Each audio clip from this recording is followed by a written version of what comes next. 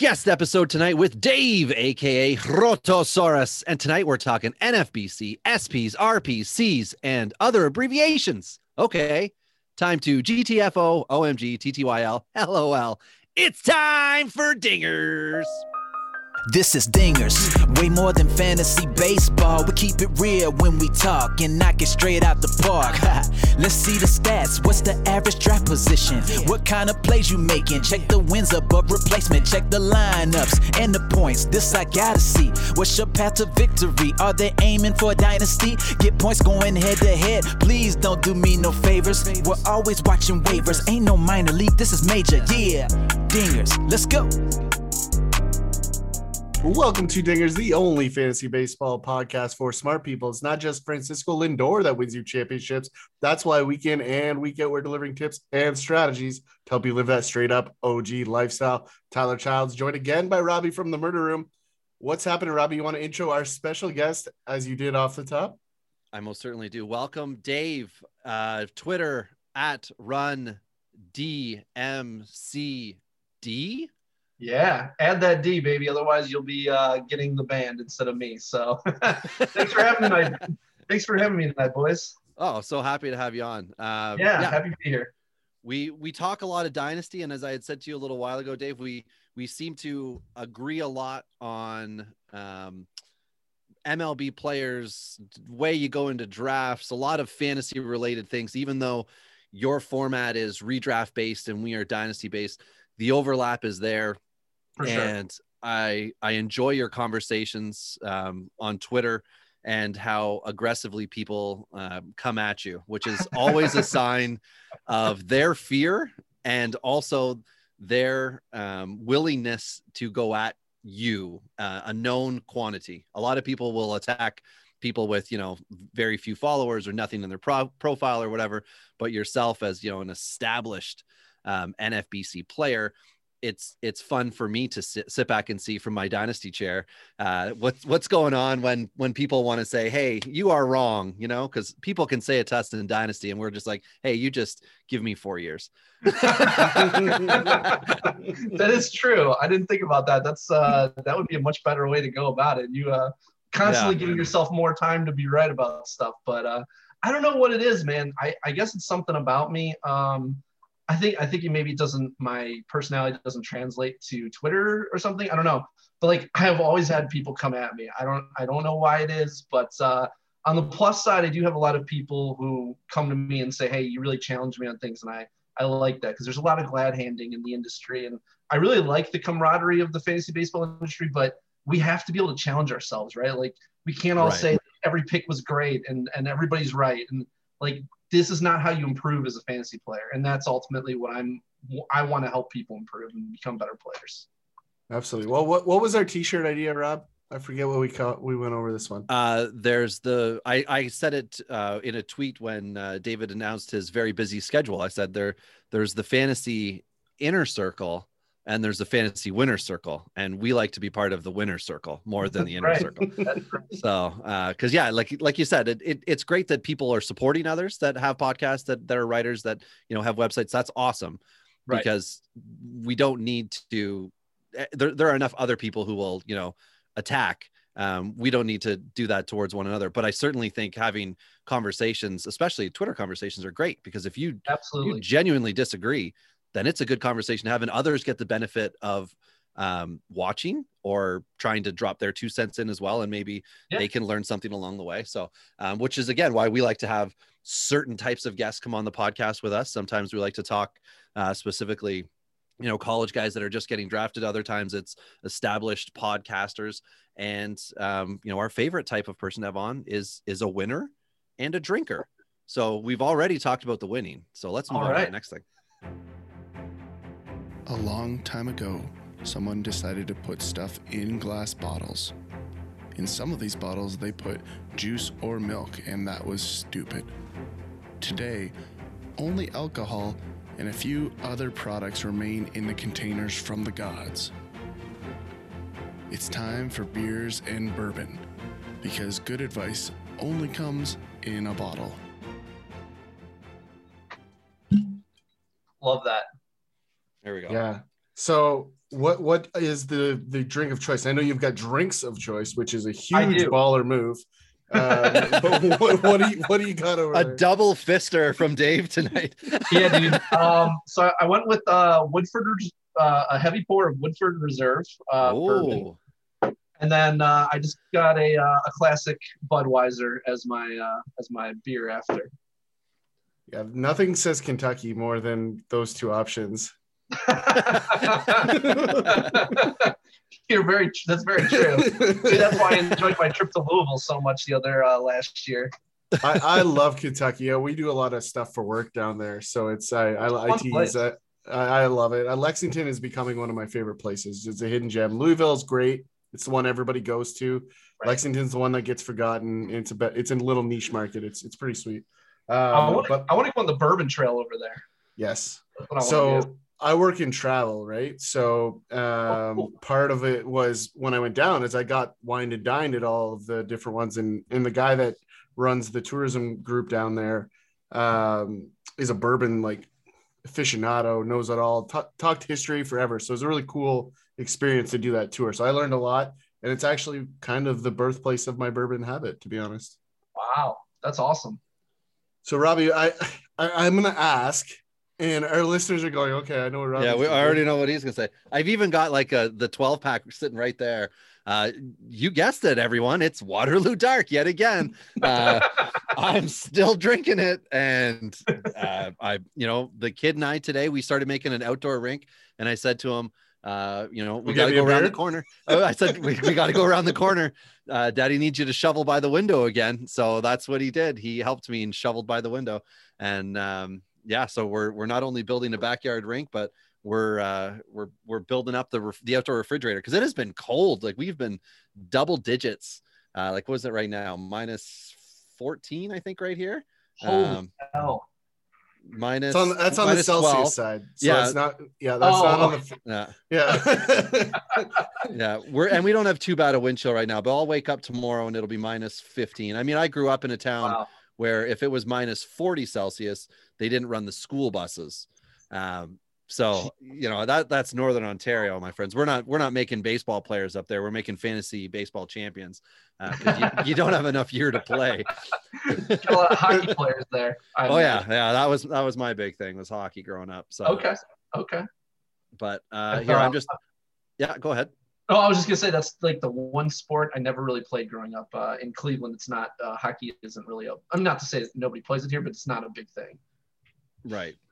Well, that makes sense, I guess. And I know in Michigan, I think I can't remember exactly what it was, but I worked in Michigan in Gaylord, Michigan for a summer, and they used to talk to me all the time about curling. And there was one guy who curled, and he's like, "There's only 2 curling rinks in the state, and I live 5 minutes from one, and I curl." And I'm like, "Good for you." And I never really cared, but Ty is a big curler, and he would make the connection well.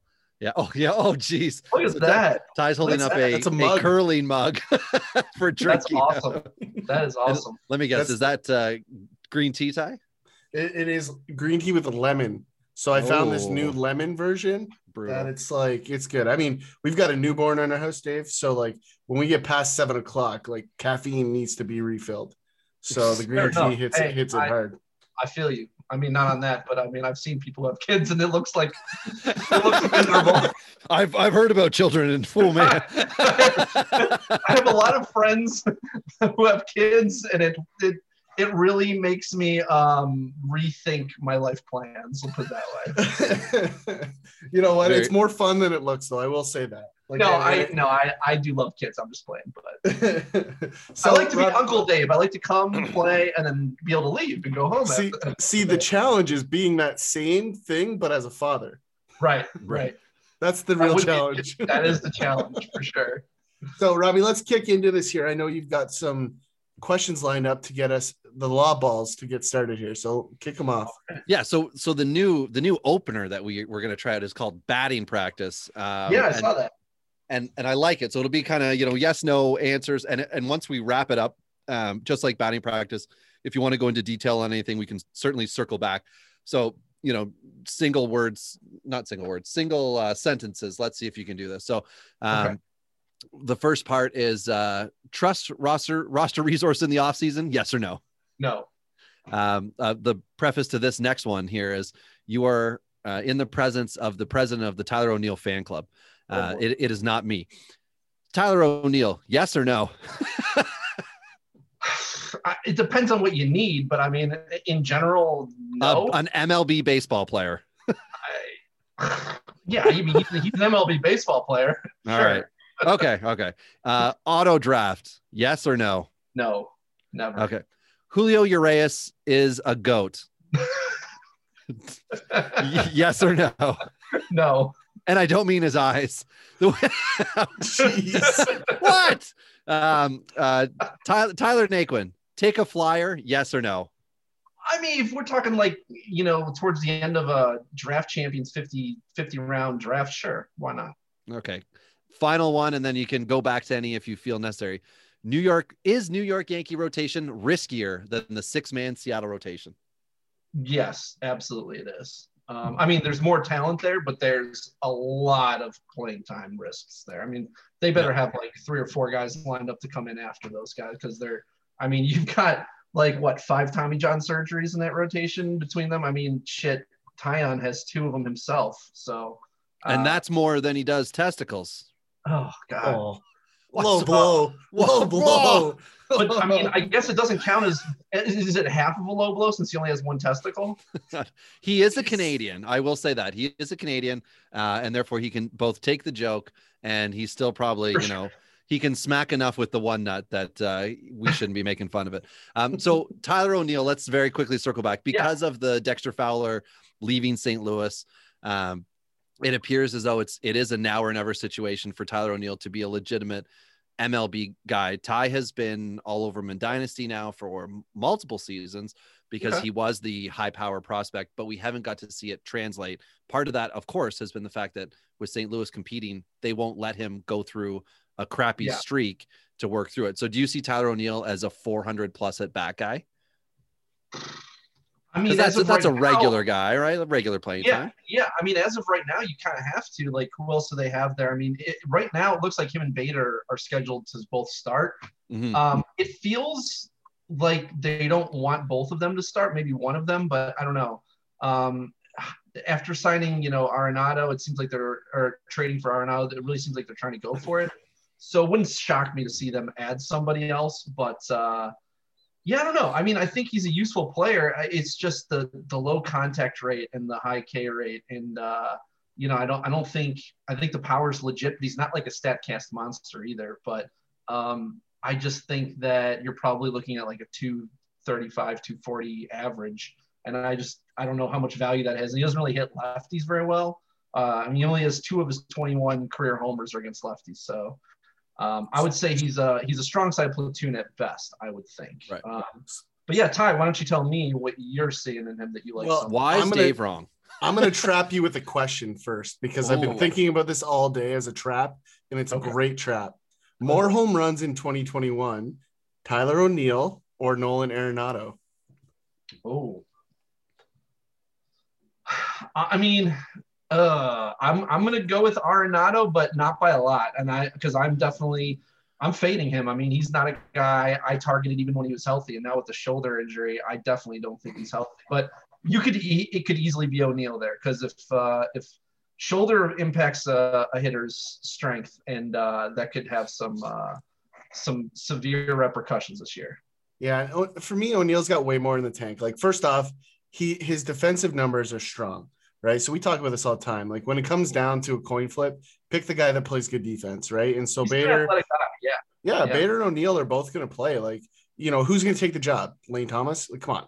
Like, nobody on their roster right now, I don't think. Yeah. So I think the mere fact that they ousted Fowler says that they believe in it. And I've always said this to Rob, and Rob usually rolls his eyes at me, but the Cardinal players almost never just come onto the scene ever. Like, it's just never how they roll guys out. So for me, this is a guy that I'm still going to put high hopes on. And you know what? If I have to die on this hill, like he can join me and Greg Bird. Well, I mean, of all the slow plays, the Cardinals are setting the tone with Alex Reyes, and Tampa Bay is right behind them with Honeywell. It's like, how long can we make this guy a prospect? And as soon as Reyes, laps that 50 or hit 50 innings pitched, I think everybody who has a prospect list was like, thank God, get him off my list. Now I don't need to worry about him. Off you go to redraft. Yeah. I want to know about Julio Urias being a GOAT. Are you a huge Julio Urias guy? Yes. Okay. So tell me about that. I love the fact that he was with the Dodgers 3 years ago and came up when he was 20. And then, thoracic outlet, and you gotta give time for him to come back. But I felt like he came back so well, but the Dodgers being the Dodgers, so deep, always so competitive, never have had to push him for, a starter when they needed him.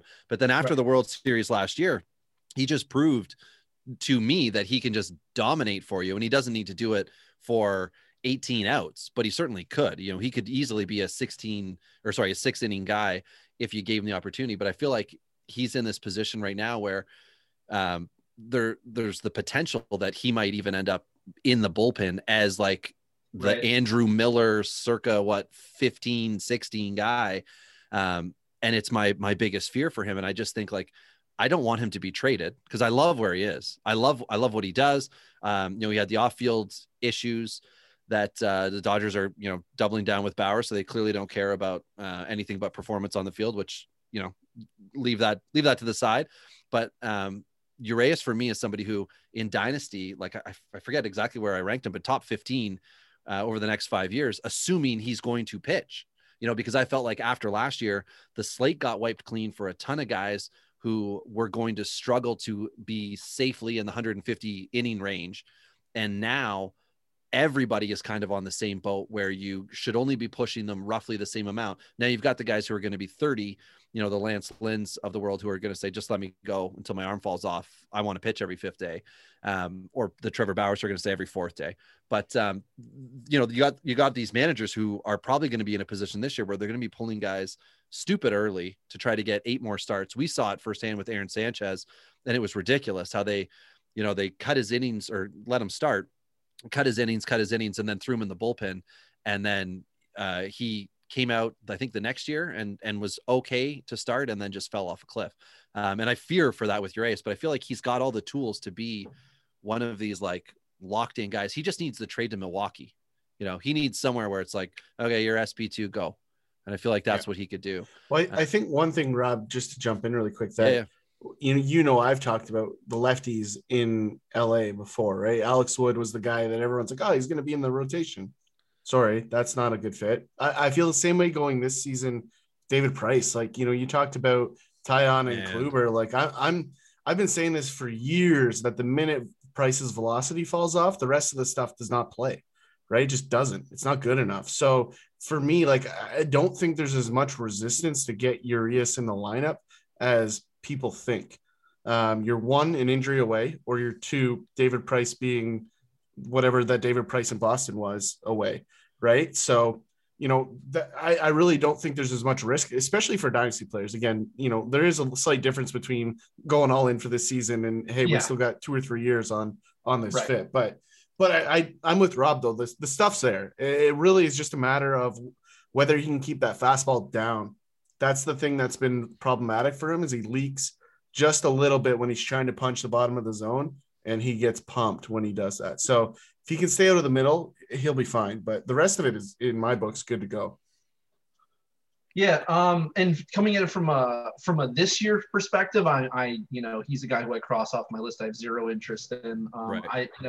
He's never pitched more than 120 innings in his career. I know that he came up when he was 19 and he's only going to be 24 now, but I mean, it's clear that they don't want to give him a huge workload. And I wonder what the reason for that is.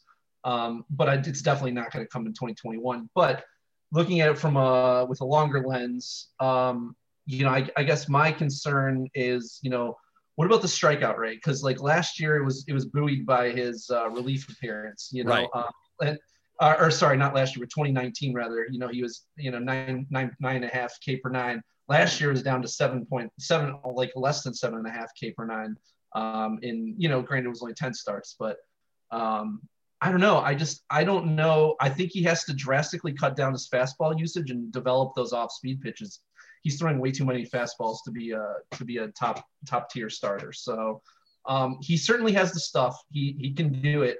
I just wonder if there's reasons why they're not letting him go. It seems like there's something that they don't trust about either his repertoire or his durability over a long season. Well, I think one thing on the strikeout rate, like the curveball was way down, way down. That's one of his big out pitches. And I think that just comes down to the velocity bump from out of the pen, right? So, the fastball slider matchup in a 1 inning, give it everything you got, or 2 or 3 inning, give it everything you got, is a lot different than throwing 6 or 7 innings, mixing up velocities in different at bats, right? So I think the thing that I'll look for, and for you in a 1-year scenario, like look for the buy in the season, right? When he does end up in a bullpen, and the likelihood of him pitching out of the rotation later is high. So if you see that curveball spike, like even if you're in dynasty format and you see that curveball spike early and people are down on him, go get him, because that'll come back around towards the back half of the year. If that pitch mix is a little more balanced, like you're saying. He ended the year, in the playoffs, closing out games that it really kind of speaks to their lack of confidence in Kenley Jansen, who was looking really shaky going into the playoffs. And it showed all throughout the playoffs. And I wonder if they might, they have Brusdar Graterol there and they didn't go to him. They clearly trust him. And I wonder if they think that he does have a future as a closer instead of a starter. So it'll be interesting. He would be the second best Mexican starter in MLB right now to Mr. Roberto Osuna, if that happened. Closer. You said starter. But I said starter. Yes. My apologies. Starter, closer. They're all very similar. Yeah. They both throw baseballs. And neither of them are set up to close right now. Just yeah. Yeah, true. There are other similarities involving things we don't need to get into as well between those two guys. So Dave, back on topic here. Yeah. As the batting practice session ran long for us, what brought you from Fantasy Dominator to podcaster? And for anyone who doesn't know, Rotosaurus is your podcast. High stakes heat. Yep. Yeah. High stakes heat. Thank you. Make sure you find them, and you guys are widely available everywhere. I listen through Apple. You guys platform. Are there. Yeah. So you're across the board. But what brought you from a player to a podcaster? Yeah. So literally like a year ago is kind of when I came onto the scene. I've been on Twitter for, I don't know, 8 years or 10 years, or I don't even, a long time, but I never really got, out there in the community. I've been playing high stakes for about 15 years now, actually. So last year I was tweeting some stuff out just to see, I only had like 250 followers or whatever, but figured I'd put it out there for whoever happened to be following me. And then my friend Vlad, you guys know Vlad Sedler, RotoGut. He and I played high stakes together for a long time. We actually both played CDM back in the day before high stakes even. So we met up in Vegas and, became friends, and he started retweeting me, and I started, like, the Vlad bump is real, man. Like, he starts retweeting you and you get like 400 followers in like a day. It was crazy. Right. So then once that happened, there's a little momentum going in. My podcast partner, Jay Callister, who is an accomplished high stakes player himself. And, part of our little consortium group, the four of us, we're all really close friends. We talk about baseball constantly, but he and I have been talking, he lives like 15 minutes from me. He and I have wanted to do a podcast together for years. And, kind of his old house wasn't really conducive to it. And I live in an apartment, so we didn't really have the right space for it. So he just moved into a new house and he had his own little private office. And so we're like, okay, now's the time, we got to do it. We bought, some good high-end equipment. We're like, all right, if we're going to do this, let's do it. And, we have a really good rapport with each other because we've known each other for, over 20 years, like 25 years, something like that. And so, it was a natural fit for us. And, just kind of sharing our thoughts. A lot of it's very like evergreen strategy related stuff. It's not just throwing out stats. We really felt like there was a hole in the industry of, there's a lot of focus on stats and that's important and everything, but there's only so many, podcasts I can turn on and listen to someone's, expected WOBA on contact and stuff. And it's like, okay, I want to hear what's going to make me a better player. And so that's what we want to bring to people. And we've had a lot of experience playing over the years, and it's what we love to talk about. And it's kind of that other side of things that people aren't as good at. And I think it's why a lot of the projections people sometimes struggle as fantasy players. They kind of lack the ability to build a cohesive team, roster construction skills, risk assessment. So many people ignore risks. It's insane. It's probably the thing that gives us the biggest edge over our competition, because, you know, while other people are drafting Chris Sale, I warned people 2 weeks before he was suffered a setback. I said, hey, if you're taking Chris Sale, make sure it's like, you know, second last round of a DC or something where you've got 50 guys on our team. Don't be taking him at his ADP. Like, it's insane. People always think that when a guy's hurt, they're going to come back and be their healthy, you know, 100% self. And it doesn't work that way. I mean, it depends on the injury, but if you're coming back from Tommy John, no way. You're going to be rusty. They're going to baby your innings. I mean, you're going to get starts skipped. Your stuff's not going to be there. Your velo's not going to be there. People don't think about that, though. They always want to think about what's the best case scenario, and Right. You need to be more realistic. And so, you know, a lot of what we talk about is kind of trying to bring that to the forefront, and kind of share our experience with people and trying to help them become better players.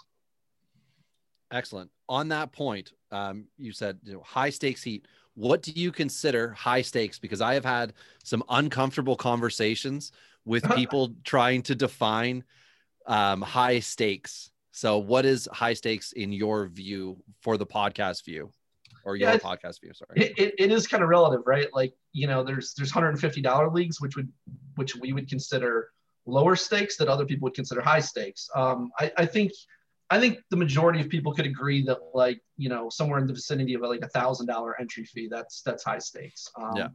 The NFBC main event is $1,700. The super that I play in is $2,500. You know, there's Yahoo Pro leagues that I enter that are $1,000. There's Fantrax leagues that are $1,000. But even if you're doing like 500, I don't know, I'd consider that somewhat high stakes too. So it kind of depends on your budget, but I would say, you know, 500 and above, but definitely 1,000. Yeah. Okay. And that was the thing I had. Somebody was trying to tell me they were looking to start a high stakes league, and it was $200. And I said, just so you know, that's not going to be high stakes to most of the people who you say high stakes to. And the conversation went the wrong way on it. And I felt bad, because I wasn't trying to say that like $200 is still a lot of money, you know, like, Well, you know, and I've in got some places- dynasty leagues. Well, in That- some that places much. that might not even buy you a good steak. But $1,000 will always buy you. Yeah. That's right. Yeah. That's right. Yeah. That should be the defining feature right there. Like, does it buy you the best steak? Ty, I think you just created a new definition there. High stakes. Yeah. Yeah, Got to be no. the same price as a steak. Yeah, join our Wagyu league. Yeah, that's how you can define it, right? Yeah, you've got, so there's Wagyu, and then I'm a chef by trade, so you can break it all the way down to. Oh, no ground shit. beef. Are you really? That's awesome. Yeah. When people aren't sick, you know, as I tell my son, when people don't have germs, that's what I do. Yeah. So sticking here onto play, and now onto format. So do you have a favorite format to play, you know, whether it be points, roto, category, head-to-head, best ball? Just kidding, best ball sucks, but any of the others, what's the one, if you're sitting down prepping for something, your ideal prep is surrounding what? Yeah, ever since I've played 5x5 standard roto, that's all it's been for me. Like, it's been a love affair for me. I can't get away from it. You know, if you try to change a category or go to points, I don't like having to change what I'm used to. I mean, especially like if you're an expert in a certain format and then you're putting me in a different format, and now you're asking me to put my money on the line in something that, you know, you're making changes on me, and I don't know, you know, why gamble with what I don't know when I can gamble with what I know. You know, people can play whatever formats they like. This is just me speaking for me personally. It's 5x5 standard roto, and that's really all I like to play. And I kid on the best ball. Of course, we know there are a lot of people who are best ball players. That's their preferred format. I'm still learning it. I've never played best ball, so Brian Seymour. I'm about to go on with him for the second time. next week, and I'm trying to learn because the great thing about best ball is you don't have to do shit. Like you draft your team, and You're then done. hopefully you make money. Like 2 steps: draft team, profit. You normally it's draft team, manage team. Fab, pick up guys. Like there's a lot of steps, but. So I would like to learn it, but it's a completely different thing. Like it's you can't draft it like you would a 5x5 roto team. You have to know where those differences are and how to take advantage of them to get an edge in that game. And I'm not going to play until I know that. Absolutely. Yeah, I dabble in that in hockey, and that's it. Because Okay. I prefer best ball in hockey. But I mean, even on my last one, Ty, I came to you and I said, hey, I got to drop 4 dudes and I'm not up to snuff. Give me some help here. So, whatever it was, you drop 4 guys and then you make 4 picks. It's a dynasty style. And the first 2 picks, the guy who runs the draft, who I coached with him and coached his sons in hockey, he said he's like, damn you. And I'm like, oh yeah, good picks. And then the next 2, I just took 2 of my other guys back, and he's like, what, were those the only 2 guys you knew? I'm like, well, sort of. Yes. Like I really liked my base, so I just went with more of those same guys back. So so moving on to the next one, Dave, in the time before now, when we were allowed to go watch baseball in person, are you an attender of games? And if so, memorable ones. I got to say this really quick. Like my grandpa, diehard Cleveland fan. Really? Yeah. Awesome. I think he's watched like probably 95% of games since 1960. Let's just say this though. Heading into this season, he's deleted MLB TV from his repertoire. So I don't know. That doesn't bode well for the Cleveland squad this season. I mean, there's still some upside, but it's questionable. So answer to that, also to the question that I actually asked. No, yeah. So to start with that, we are extremely frustrated with our owner. We have a great front office.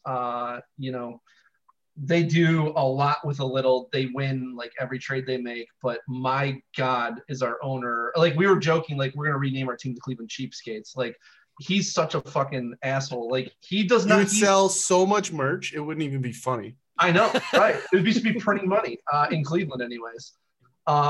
He does not care about winning. And I know this because when he has the pieces there, how many top 10 players did we have on one team? And he refused to add the couple pieces that we needed. You've got Lindor, you've got J-Ram, you've got Bieber, you've got Plesac, Carrasco. Like you have the team, you've got the core of the players that you need to win, but you're not spending money because for him, it's a business. And he knows that Cleveland is not a huge market, and it's not about winning for him. It's just about making money, which really fucking sucks. So sorry to cut you off. Would you say, Dave, as a fan, did that start with that Bauer trade? Was that like for you? Was their cycle turning at that point? Because that's kind of what I was thinking when they sent Bauer off. That seemed like a turning point for them, where they were like, let's get something back. It's not as good, but let's try to get some bulk instead of, like you just said, they didn't add impact with that. They added, bulk guys. And I know because Bauer, we didn't need Bauer. 2 reasons. We didn't need Bauer to win. We have, like, we could win with our rotation as is without Bauer, but you had to add offense that can produce now. You added, single A prospects and shit. Like, that's not going to help us in the next year or 2. So you could have added, like, you could have traded him for, I mean, you look at the, what was the trade with Betts for Verdugo or something? I mean, Verdugo was up that year, like ready to go guys. If you bring in offense for Bieber or for Bauer, I'm on board with that. Cause you can win with Bieber, Carrasco, Plesac, and Savali, like, and McKenzie, like that's overkill. You only need 3 guys in the playoffs to win, but what you need is an offense. And all we had was Lindor and J-Ram. When we traded Lindor, that was the turning point. That was where it was, okay, clearly we're not going to contend. We signed, Rosario, which is nice, but it's more of a show move. It's not going to really impact our ability to actually compete. But to get back to your original question, I go to about 5 to 10 games a year, I would say. If I have friends who have season tickets, when they invite me, I always go. And the game that I can remember the most was 2017. when the Indians won their 22nd straight game, marking the second longest streak in the history of Major League Baseball. I was at that game when they won game number 22 in a row. Lindor hit the game tying double off the left field wall with 2 outs in the bottom of the ninth. The guy scored all the way from first, and like it was a close play at the plate and everything was awesome. And then they went to the bottom of the 10th, and then Jay Bruce hit a walk-off double with a couple of guys on base, and we won to secure that 22nd straight win. But unfortunately, it didn't continue in the playoffs for us, but that was an awesome game to be at. Cool. Yeah, that's a good one. I saw Clemens and Halladay when both were peak. Clemens with the Yankees, but I was at the point where I think I was there more because people were like, let's go to a ball game. Whereas now I would have been like, damn it, everybody shut up. I just want to watch this. I want to watch these two guys go to work. But at the time I was like, oh, cool. Like I know these starters well. That was like it. But yeah, 22 wins, that would have been great. Yeah, in the moment, sometimes you don't appreciate what you're watching. Right. So I get it. My podcast co-host Jake, he's a huge Doc Holliday fan. I mean, and you know, his death was sad. That was, yeah, absolutely. And the more details that came out made it worse. I know. I'm looking around. I got at least one bobblehead of them somewhere here. Oh, do you? I've got the trio with the Aces. Oh, wow. So yeah, that's a nice one. Hankins, Steve, and Halladay. Those were the boys. And unfortunately, the team that owns them there, Rogers Communication, they're the ones who are screwing it up now. But I don't know. They seem to have opened the pocketbooks now. Don't be one of those guys. No, they're screwing it up because they blocked my ability to watch them on MLB TV because Rogers, the company, which is across Canada, that's essentially like, I don't know. Well, there's TSN in Canada, like ESPN. Yeah, they've got the cable. So they have the contracts. They've blocked it. So I can no longer watch. We don't have cable at our home. We would get MLB.com. And I could watch all the games. I'd also watched a ton of AA and AAA games because you could spend like 25 extra bucks and get that package, which I loved. But they blocked it for this year. So they blocked it for the entire country. Yeah. So the blackout spot is Canada for the Blue Jays, which before we had no blackouts, which was awesome. So wow. I would have rather lost Detroit than I would have, you know, all of the Jays games, no matter what. Yeah, that sucks. That's terrible. Yeah. I mean, the good thing is that you can generally find somewhere free to stream it online still, but that's still a pain in the ass. Right. And that's not what I want to do when I'm sitting down. Like I used to always just listen to the Jays games on the radio and I would watch other games or, you know, do what I was doing. But to know it's been taken away really de-incentivizes me, even though like I play a ton of Dynasty, I'm all over, you know, play redraft, do everything. I need to watch the games. I need to know what's going on with the players.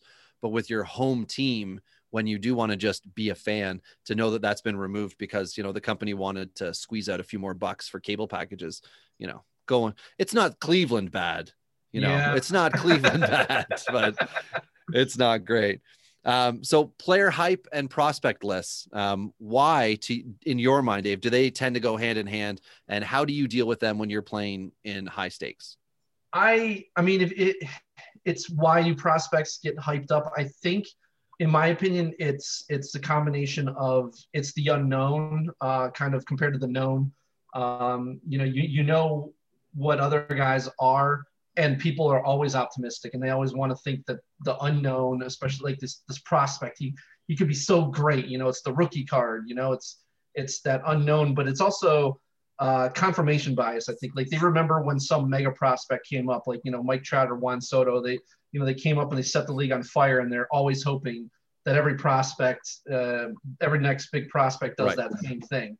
And you know, in like the draft champions leagues, those draft and hold leagues, those 50 player drafts, you know, you're going to do a lot better if you draft the Randy Dobnaks and the Adam Wainwrights and the Kevin Newmans, who will give you production so that you don't take zeros in September. Cause that's what it's all about. Like people take these prospects and they're like, well, if they come up, they could be awesome. And it's like, yeah, there's like a 1 in 10,000 chance it's gonna be like a Mike Trout kind of guy. It's much more likely that they're going to come up for a cup of coffee in September and not really help you at all. You know, you can't take zeros, and you know, when you can't make pickups during the year, you know, or you're overbidding on these guys in the middle of the season when they come up, like you can't have unrealistic expectations. There's only so many guys who come up ready to hit right away. A lot of times it takes a year to adjust and everything. Like people just don't have realistic expectations. And I think that's where it comes from.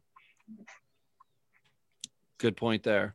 I certainly have found, especially in Dynasty, you get a couple guys in every league, whether it's a 12-team league or 30-team, where they are just prospect hunters, and they go out and they want every flashy name, because in their mind, when they come up, their team is immediately going to contend. And they tend to get a lot of the guys that are on those top 100. They try to get inside like the top 30 guys, thinking, well, if 3 or 4 of them are up by the All-Star break, if I can be 500 by then, I'm just going to win your league.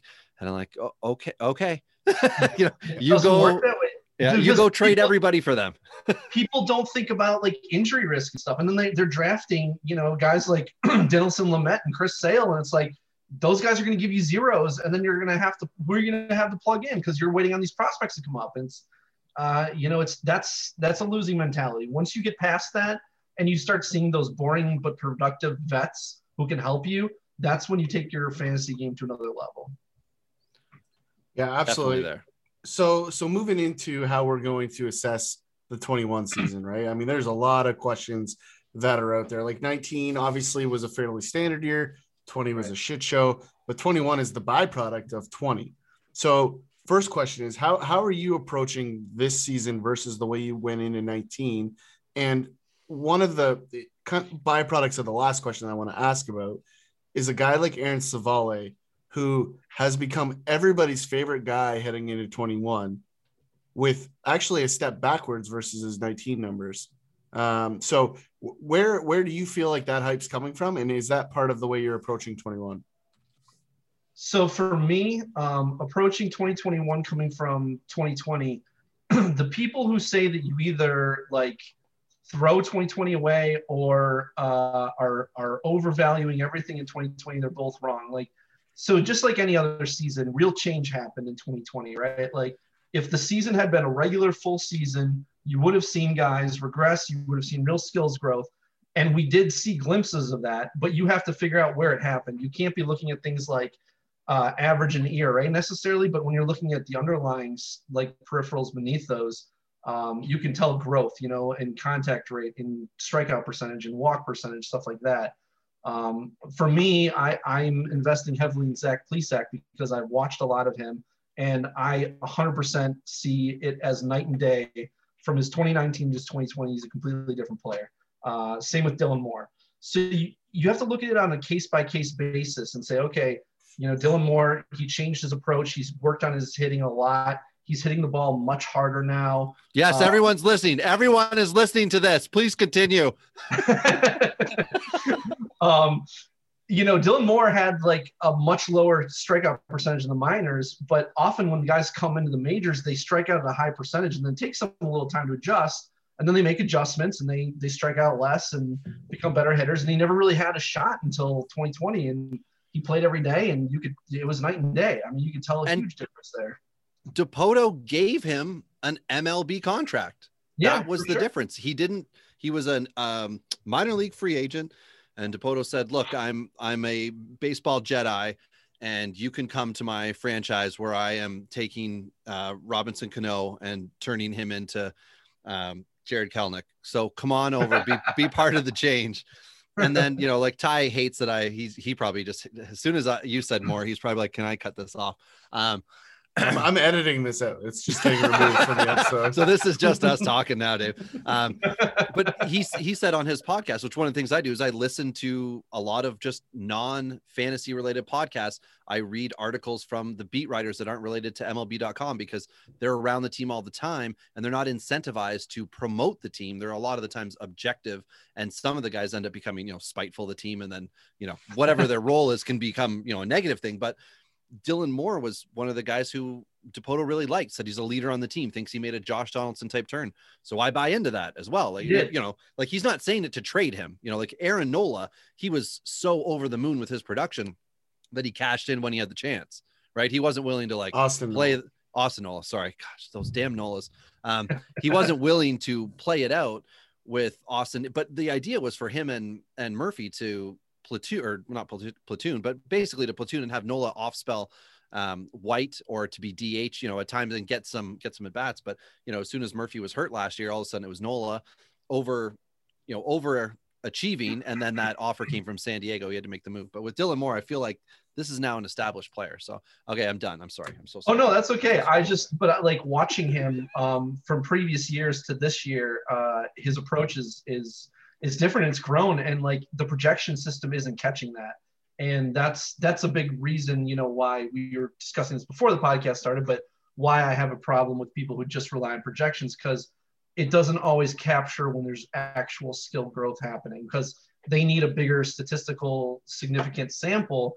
But in fantasy, we don't have that time. Like, we can't like say, okay, everybody pause the league. I need to wait for this guy to get another 500 at bat so I can see if he's really legit or not. Like, you can't do that. You have you can in Dynasty, Dave. It's called being in last place. Okay, it's a keep forever, and you go and pick up all those guys, and then you never compete. And you're like, wait a second, 3 of them worked out. I told you. That's fair. That's fair. When it comes to Aaron Civale, if you look at his surface stats, he had a worse year, but if you look at the underlying peripherals, he was better. I mean, the control was better. He went from 2.5 walks to less than 2 walks per 9. He went from 7.2 to 8.4 K per 9. And if you heard him, he was on Triple Play. I don't know if you guys know that podcast with D. Mendy and the boys over there. And he was actually on there, and they're talking to him, and he's a very like self-aware guy. Like he knows what his strengths and weaknesses are. And like, he was a guy who I watched last year. He doesn't have a lot of velocity. You could tell he was kind of trying to nibble because he's got a bad fastball, and but he's trying to make up for it with his off-speed stuff. But I think he can take that next step. I don't know what that next step is. Like, I don't think he has Plesac's upside. I definitely don't think he has Bieber's upside, but he can be a solid starter. And I think that has a lot of value, especially with the Indians. They push their starters. I mean, he threw 74 innings last year. The Indians do that with all of their guys. They push them like over 100 pitches every outing, 6+ innings. Plesac never went less than 6 innings last year, in his second season. So that's how they are. And that's what you want to target in fantasy. Young guys who have upside and are good command, they're safe. So I like targeting Civale this year. So I'll give you my reason for being on the other side, and I'll give you a comparable first, right? Because I think the soft approach is similar with these two guys. And the first guy I'm going to mention also gets shit on because it's the soft approach, but there's a really big difference between the two of them. And Dallas Keuchel is who I'm looking at. Now, do they have the exact same repertoire? No. Is it similar? Yes. But if you go and you find the heat maps of their two repertoires and put them side by side, you will see why I'm scared shitless of Aaron Civale. His sinker heat map is down the dick, which is terrifying because sinkers that go down it's terrifying when you say down the dick. Okay, that's terrifying. It's a very common baseball term. Like, yeah, I don't know what kind of baseball you're playing here, Ty, but I don't think it's the same kind we are. So, like, all the guys together, all the boys. So the point is, though, sinkers that tend to be in the middle of the strike zone tend not to sink when they leave the bat, and that can be a problem for a sinker ball pitcher. Likewise, some of the other pitchers have a tendency to either fall out of the zone or cement mix back into the middle. And so those couple of trends for me are mortifying. Like, could this guy get away with it for a little bit? Yes. But I think the scouts are going to be out on him. And I do not expect this to be passed through this season. Like, it is the biggest red flag I've seen in the entire fantasy community this offseason is how much everybody's going after this guy. And like, I could not be more out based on those heat maps. Right. So, like, I will be the anti-Civale guy. I'm okay with that. It won't be the first time I've been out of the park from every other person ever. But this is one that, like, I just don't think he has the stuff to get away with the misses that those maps show. And so for me, like, you got to balance those things, right? Plesac, definitely better stuff. He can miss a little and get away with it. Right. Civale doesn't have that. So I just think you're going to see players wait. Same way you see those players on the offensive side make that adjustment. They're going to make the adjustment to Civale, and I don't know that he has the stuff to counter it. That's my concern. I mean, it is possible.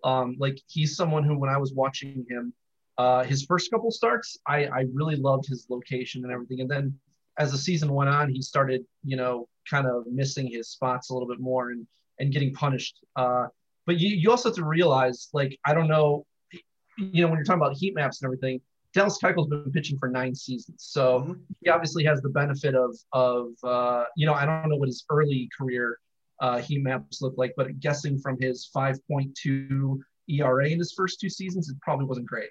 Right. So I don't know. I feel like if you listen to Aaron Civale talk, he's very aware of these things. And I think he knows what he has to do. And when you have such good control and command, I guess good control, I think his command needs some work. But I think he knows that, and I think he's working on it. And I think that's much easier to improve than like control. Like you see guys with bad control, they don't often get better control. Whereas guys can improve their pitch mix, improve their off-speed pitches more, and I think it's a lot easier to grow in those ways. So I don't know. There's certainly the possibility that he just doesn't put it together. I can understand that, but I love betting on those guys who don't put guys on, don't give out free passes. So let me make your brain hurt just a little bit by giving you a follow-up point and use Chris Paddack as the comparable, because now you're talking about a guy which has a very similar distribution, a very similar problem to what I'm concerned with. But if you were to give me Civale versus Paddack stuff-wise, the answer is really obvious, in my opinion. So where do you sit on that when comparing those two guys side by side? With Civale versus Paddack? Yes. I mean, Paddack obviously has more upside. There's no question about that. And obviously he's got the control too. I expect Paddack to have a bit of a bounce back season this year. I mean, I don't know that he's going to be, elite. He has to work on those. He came in thinking he was going to be throwing his, his cutter, I think. I mean, he only threw it like 3% of the time. And he took away from his curve. He's all fastball and change. Like he needs to get away from that fastball and throw those secondary pitches more in order to have success. So until he does that, I don't think he's really going to take another step forward. Whereas I think Civale is a little bit more aware. He doesn't have the upside that Paddack has, but I think it's more likely that he makes those adjustments. But when you're talking about these heat maps, do you know, is there year-to-year stickiness there? Like if someone is good at that one year, does that mean they're going to be good at that the next year?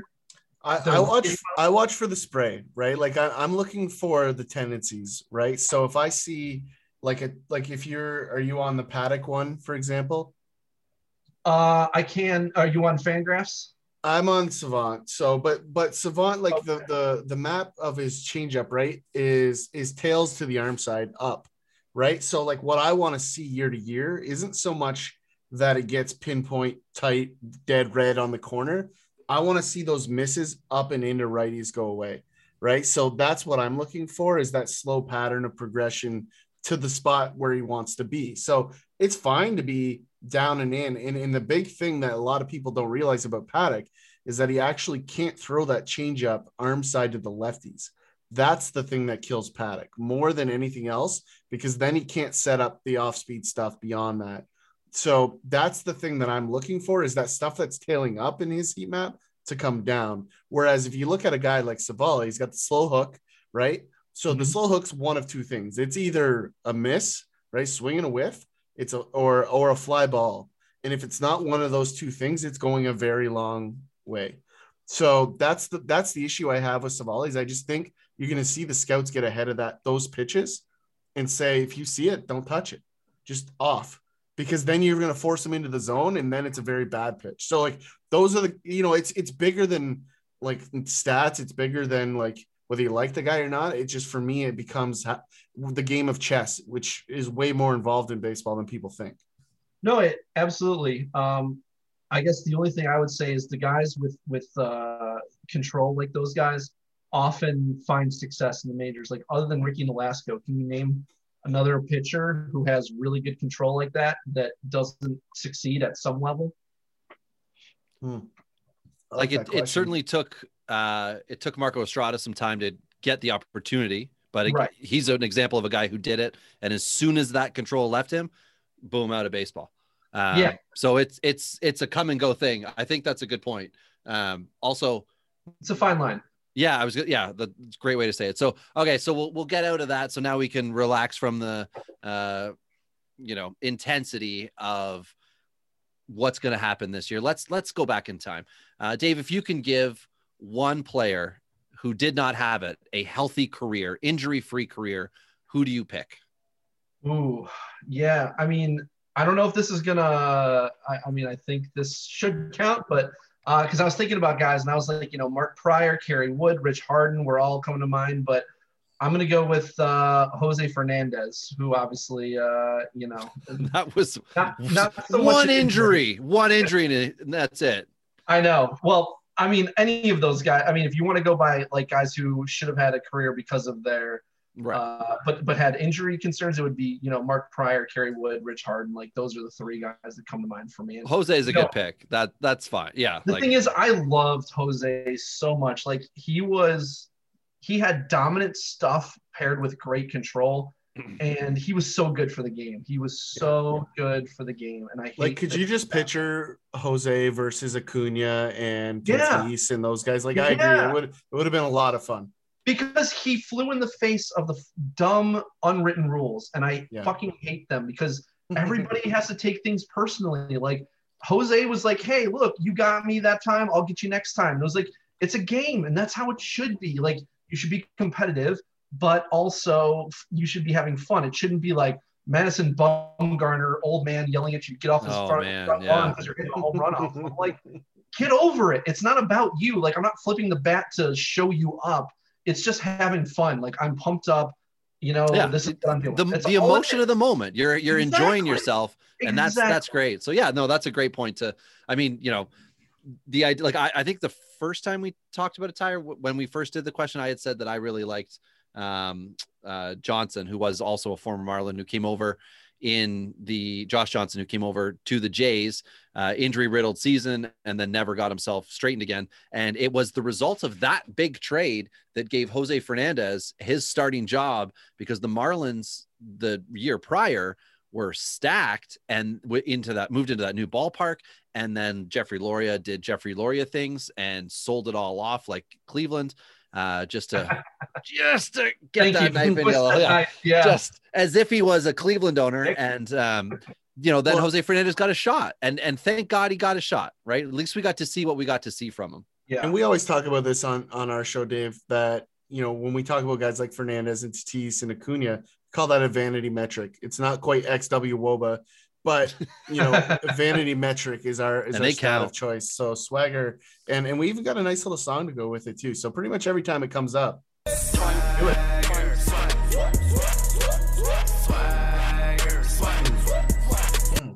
Yeah, so needless to say, like we love that kind of flair in baseball. So moving into how you're going about ranking things in your own mind, do you have a system of your own that you use unofficially, officially, doesn't matter? Or is there something that you do to get these players into an order as you approach a draft? Yeah, there's a number of things that I look at. The only thing I use straight rankings for is closers. And the reason for that is because there's only one thing that I'm looking for from closers, and that's like who has the best chance to give me saves. I'm not drafting closers for their ratios or their strikeouts. Like I'll use as a tiebreaker between guys. If they're both good, like if they're both secure to get me saves, I'll look at other things. But they're only giving you 60 innings. Normal starter's going to give you 200. That's where you're going to get your ratios and your Ks. Like, don't worry about that from your closers. I want guys who I'm not looking at skills. It's always role over skills when it comes to closers. So that's the only thing that I use straight rankings for. Because any other position, you could be considering two guys at the same position, Dylan Moore and Mike Moustakas. Well, what do I need? If I need a second baseman, do I need power or do I need steals? So it always depends. You can't draft off of rankings. You always need to look at your team needs and say, okay, this is what I need here. But if it's second base, just to clear up, you're just taking Madrigal. That's That's the play. Are you a big Madrigal guy? Oh, A little bit. Okay, all right. Now I will say this: he could be like the next. Oh God, I forgot what his name is. Juan Pierre. I mean, like he can. Let's raise the ceiling a little higher, please. Really? Juan Pierre is pretty good, man. Well, let's just say let's go a little higher. That's all. I'm saying he's a legit hitter. He's not like Mallex Smith or Billy Hamilton. Like he can hit. Yeah. Right. But he's still, even with that, he's still, he's hitting ninth. He's not providing homers or RBI. He's only giving you 3. I mean, from a roto standpoint, anyways, he's only providing average steals and runs, and even runs from the 9th spot are pretty weak. So, well, the best thing about that is that the top of that Chicago lineup is so good that him at 9 should, over the course of a season, still get him somewhere in the 80+ range. But he also needs to be coming up with less than 2 outs in order to do that. And again, the depth of the Chicago lineup can help him temporarily. But I was, everybody can be out on Madrigal. That's fine. I'm happy to take him. In Dynasty, he was a hot commodity because he was such a high draft pick a couple years ago. And everybody has just recoiled because they're like, wait a second. But I thought power was the last thing to develop. And it's like, well, no. Madrigal was done in college. That's who he is. He's going to run. And if Chicago needs him to down the stretch, he can probably, throw 10 stolen bases in September if Chicago really needs it. It's just a matter of like giving him the best opportunity to succeed. But unfortunately, for me, Madrigal needs to be in the 1 spot to hit his peak. But the most realistic thing is he's going to spend 2 or 3 years at 9, and that's going to hurt him in every redraft format. Yeah, let's just say, Dave, if you stacked all of Rob's Madrigal shares, they'd probably be higher than him. I'd be in the Wagyu league of Madrigal shares. Listen, I think he's a good hitter. Like I don't dislike Madrigal at all, but my whole philosophy is to get steals early in the draft from guys who can give me power as well. Right. To get those 4 or 5 category guys. Yeah. And, so I'm never in a position that I need Madrigal, but if I need saves late for whatever reason, he's a guy that I would target over others because I have zero faith in guys like Roman Quinn and Miles Straw and, stuff like that. And the MLB teams are doing all they can to suppress those guys' playing times with wily vets kicking around for 150 at bats throughout the season instead of, up in there. So, do you have a public rankings that you do, or do you keep everything for yourself? And I know you did some writing for the SP Streamer Draft Kit, if you want to discuss that as well. Yeah. So the SP Streamer Draft Kit, they do have rankings in there, but I did not do them. That wasn't your okay. No, I merely wrote the strategy section of it only. So I wrote 100 pages on strategy. My goodness. Yeah. It what was font? It was so size 64. It should have been in size. I think it was like size 13 font was 100 pages, and then like my goodness, Dave! Wow. Whatever. I know. I have a lot of thoughts. But I'm just picturing Dave in a room with a candle and.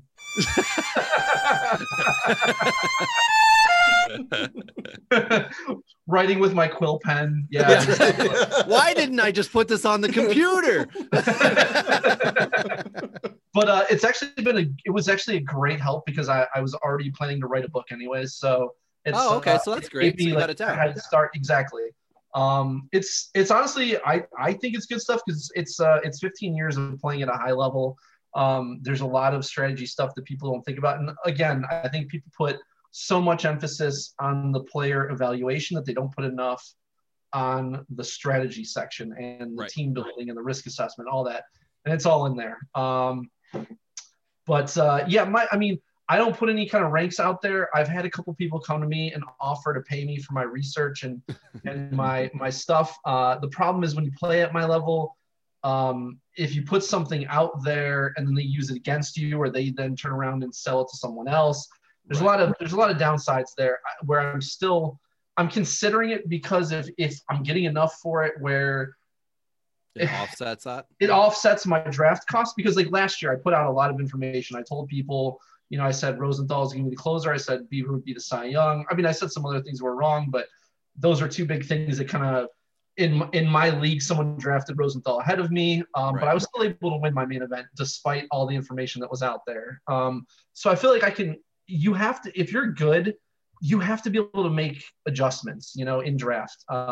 You can't just cling to a couple players. You have to be able to change your strategy given anything happening in the draft. You always have to think about what's the worst case scenario if I need this. And so I pride myself on being able to do that. So I would consider it, but I don't have anything out there publicly like that outside of the closer stuff, which I put on our site. Fair enough. Yeah, we put our stuff out, and it gets used against me in dynasty formats. And my Lord, is it frustrating because I don't play in a lot. And Ty and I do combined rankings.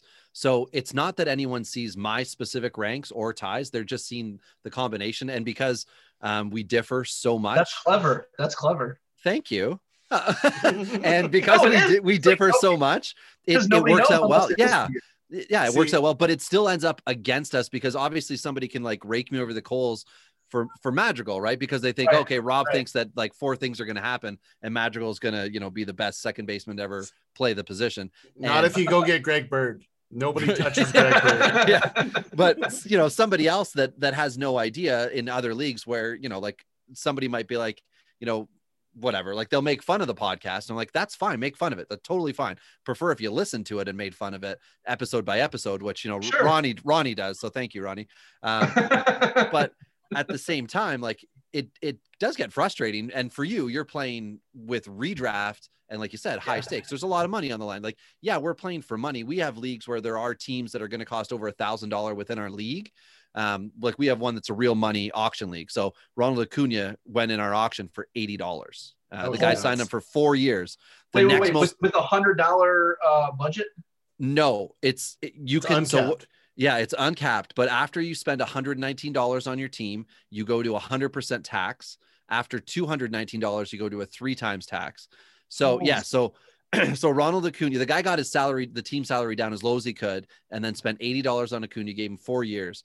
And we have like firsts that cost 50 cents and seconds that cost $1 and thirds that cost $2 and blah, blah, blah. So there are ways to suppress it, just like MLB, where progressive contracts, but a free agent contract sticks. Anyway, so guys go all in, and now I think they were predicting 3 of our teams in this 30-team league would all be over $1,000. So we also have like revenue sharing. It's as close to MLB as we can get for Dynasty. Cool. Yeah, it's a 40 man roster that we've got now. So I was waiting for Jake McGee to sign. As soon as I saw he signed, I posted him up, and then I saw you put something on Twitter, and I'm like, dear Lord, I hope no one saw this.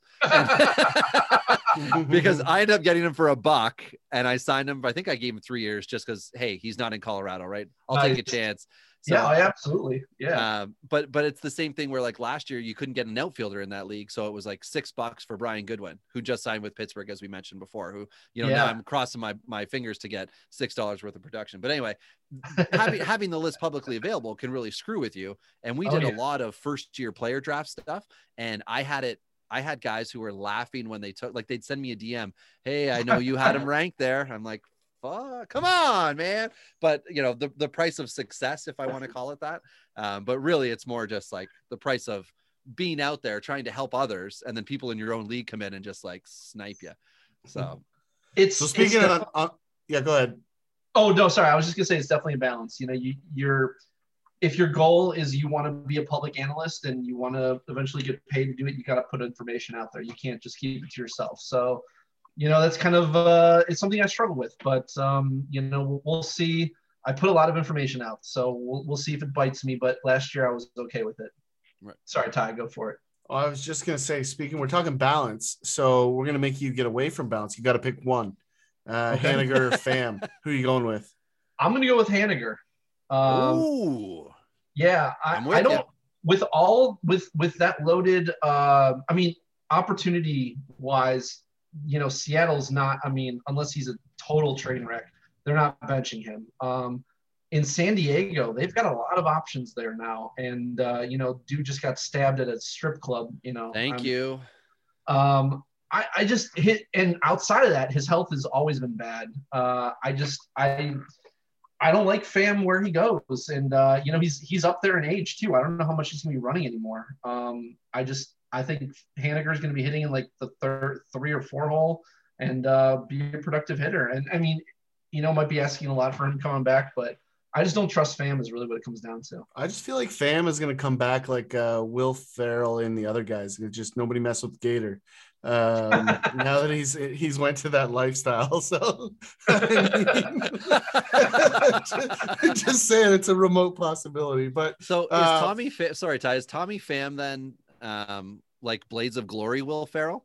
Is he that guy? He's like the down, like not down in the dumps, but he's just like the wily vet who, the seedy guy. Is that who you see Tommy Pham as? Who plays the same fucking role in every movie he's in.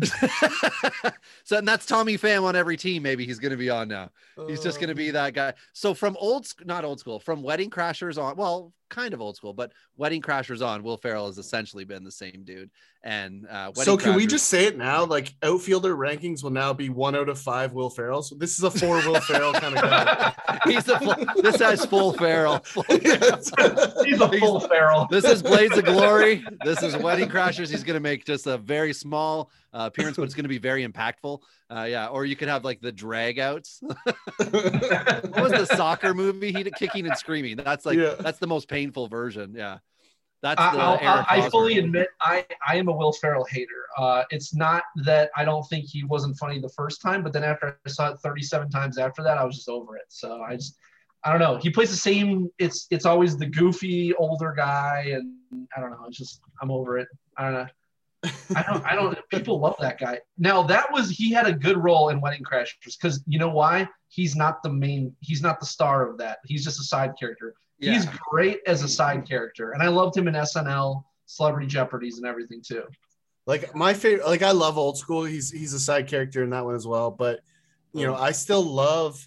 I love Talladega Nights. That's the one that for me never gets any love because it's a little bit of a unique twist on some of the same things we've seen. So I enjoy some of the other characters around him in that one. But anyways, before Rob shows us his entire I know I'm in the minority. I know, I get it. I'm not a big Will Ferrell guy. Like how do you defend that right now? You just showed us. I just showed 4. Yeah, you just showed us.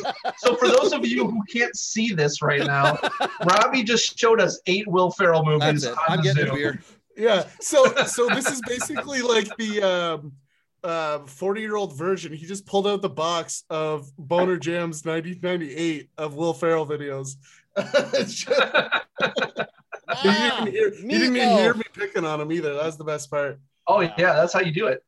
I'll have to listen to this episode so I know what you just said. Let's save it.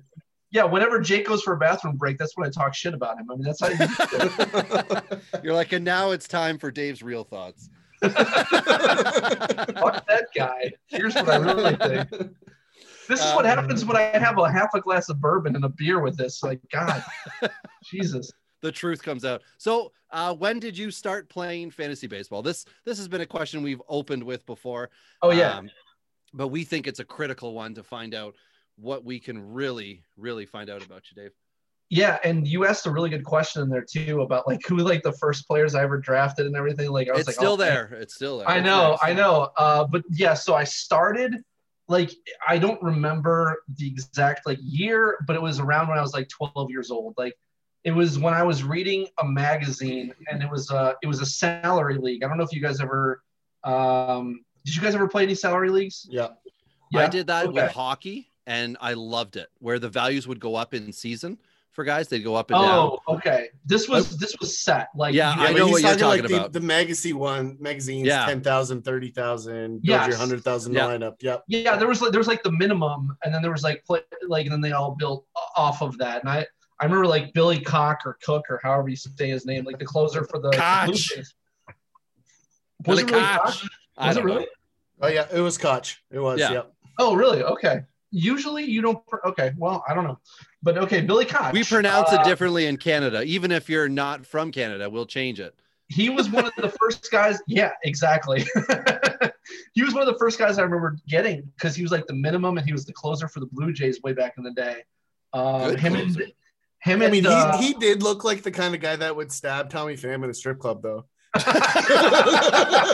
Well, it's funny you should bring that up because the second guy I was about to bring up was John Rocker, who's like this racist, like raging asshole. So Oh my goodness.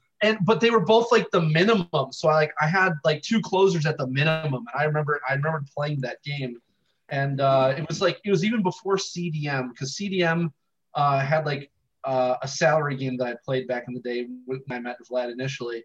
But before that, there's something out of a magazine. I can't remember right now what magazine it was, but I love like looking at the salaries and trying to build, like you have a budget and you have to build the whole team using that budget. And that was a lot of fun for me.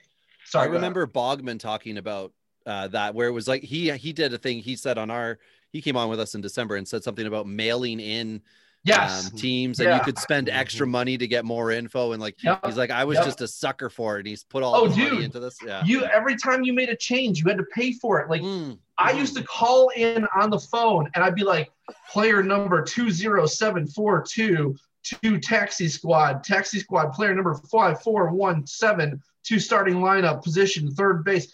I would do this over the phone. It was crazy. Like this is before like the internet was like a big thing. So like that's when I started playing fantasy baseball, and it's like the penny stocks of fantasy baseball, essentially. Yeah, it really was, and it was like the beginnings of it, and it was a lot of fun. But oh my god, there were so many pitfalls. I mean, like I think I won a league and still lost like $200 because I made all these changes. Like that's the thing. Like it's like you're making all these changes and they're charging you like 50 cents and $1 for this. Like every time you're moving a guy from your bench to your starting lineup, you think about that. But like when you're like 12 years old and you're not thinking that way, you're just like, oh yeah, I mean, that's what I want to do. So I'm going to do it. Right. But then like, when I was a senior in college, when I was like 22, was the first time I found out about NFBC. And I went to Chicago by myself with my dad, was transferred there. So he was working in Chicago during the week and then driving home to Cleveland on the weekends. Cause he's still with my mom. But my mom didn't want to move to Chicago. She's like, "Fuck that! My life's here. I don't want to go there. And what am I going to do all day?" So I go to Chicago for the first time to do NFBC, and I walk into this room, and I'm 22, and everybody there, like the next lowest in age was like 48. I mean, it was more than double my age. And were you welcomed into that? Were they happy to see a young guy? Were they wondering, what are you doing here? I mean, I didn't feel unwelcomed, but I definitely felt like overwhelmed. And I was probably in over my head. I ended up getting third, so I got my money back out of the league. So that's good. It's like $1,500 to enter. So it was pretty much all the money I had at the time. I mean, seriously. So that's very good. Oh yeah. Yeah. I mean, because that meant something to you. Exactly.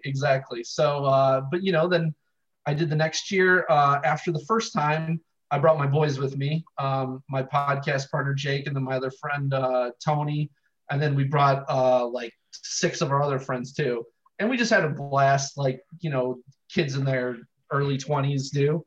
And I went to the draft and drafted my team. And then after that, I started going to Vegas because they're like, Chicago NFBC, there's like one league. Like there's not, it's not like a big thing. It's like,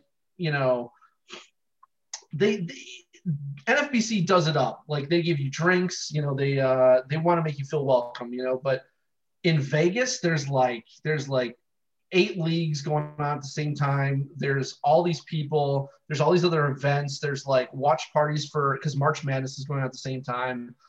There's all this stuff going on and it's so much fun. And ever since then we started going to Vegas and we've just been hooked. So we've been going there for like the last 13 years. Other than last year, of course, when there was no. Why? What happened last year? I don't know. And I pump my hand sanitizer here. Okay. Could you lower your mask, please? I can't hear you. You're very muffled.